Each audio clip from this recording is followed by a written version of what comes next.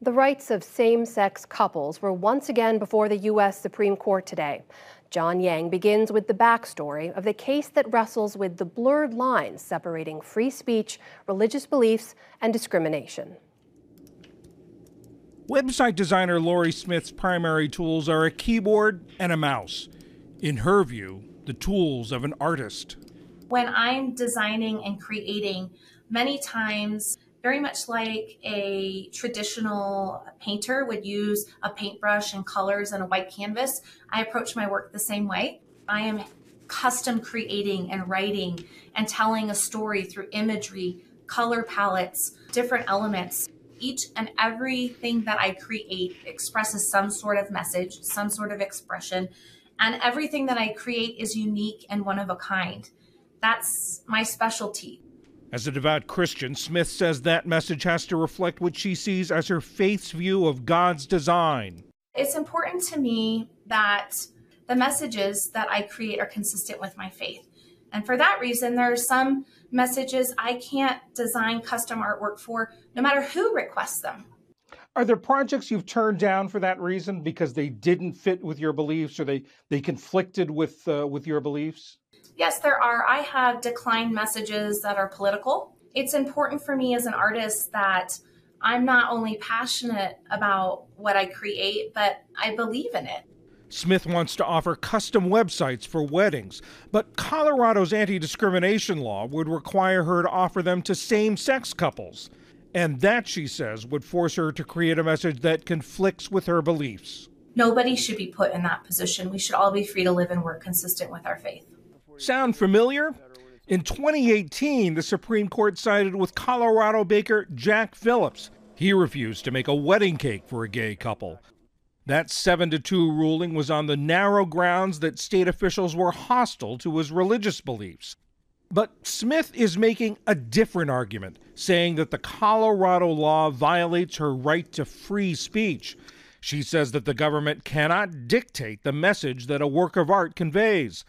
Colorado Attorney General Phil Weiser says, art or not, a business is a business. Anyone, a website creator, a book writer, a baker, can make whatever service product they want to. They then have to sell it to anyone who comes and asks for access to the product or service if they're open to the public. You could imagine a situation where Jews or Muslims or women are told, I'm sorry, I have a certain expressive interest in providing this product or service. It has to exclude you. You've gutted this basic anti-discrimination concept. The justices spent about 2 hours today working through those issues. Marcia Coyle was there. She's the chief Washington correspondent for the National Law Journal. Marcia, thanks for joining us. Pleasure, John. One reason it seemed to me that why this took so long, these arguments took so long, is that there are two essential freedoms in the Constitution that are colliding here: protected speech on the one hand and equality on the other. Absolutely, John. And what also complicates this is that both sides disagree on what actually is being regulated here. Is it speech, as the website designer claims, or is it a business, as the Colorado government claims? And so the court spent a lot of time, struggling with these two principles of anti-discrimination and free speech. And there was also a lot of questions about whose speech was it? Who was really speaking here? The website designer or the couple getting married? Exactly. That was something Justice Sotomayor pointed out, because she looked at the website designer's mock-up of the wedding websites that she wants to create. And she went page by page by page and kept saying, this is all about the couple. It's not about your speech. It's about the couple's story. It's not your story. So, yes, that was very much part of it. Whose speech is this? And the lawyer for Ms. Smith, responded, well, look, book authors tell other people's stories, but it's still their speech. They also probed the question that we heard the Colorado Attorney General talk about earlier, that where's the line? If you carve out an exception to the anti-discrimination law for this, what else? And here's Justice Sonia Sotomayor asking that question.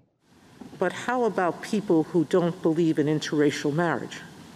or about people who don't believe that disabled people should get married? Where's the line?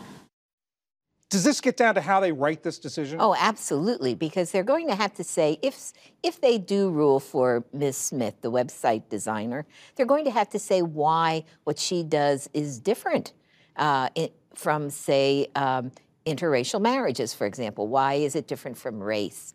And I think both the liberals and the conservatives on the court are very much concerned about this line and where to draw it. And I got the feeling after the argument they really don't have much idea where they're going to draw it, at least not now.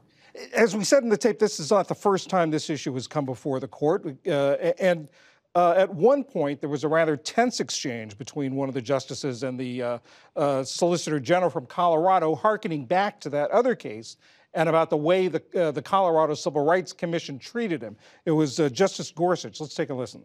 Mr. Phillips did go through a re-education training program pursuant to Colorado law, did he not, Mr. Olson? He went through a process that ensured he was familiar with... It was a re-education program, right? It was not a re-education program. What do you call it? It was a process to make sure he was familiar with Colorado law. Someone might be excused for calling that a re-education program. I strongly disagree, Justice Gorsuch. Thank you, Mr. Olson. What does this tell us about how this court approaches questions of religion? The six-justice majority on this court is very strongly pro-free exercise of religion. And when religion is part of a case, you know, their alarm bells go up because they want to be protective of the practice of religion. And I think Justice Gorsuch's comments were showing that he thinks that religion is being disfavored again and again. And he did not like what he called the re-education program that the baker had to go through, although the government claims it was not a re-education program. It was important for the baker to know what the law actually says. So I think it just reflects their concern that religion not be a second-class amendment. Marcia Coyle of the National Law Journal, thank you very much. Thank you, John.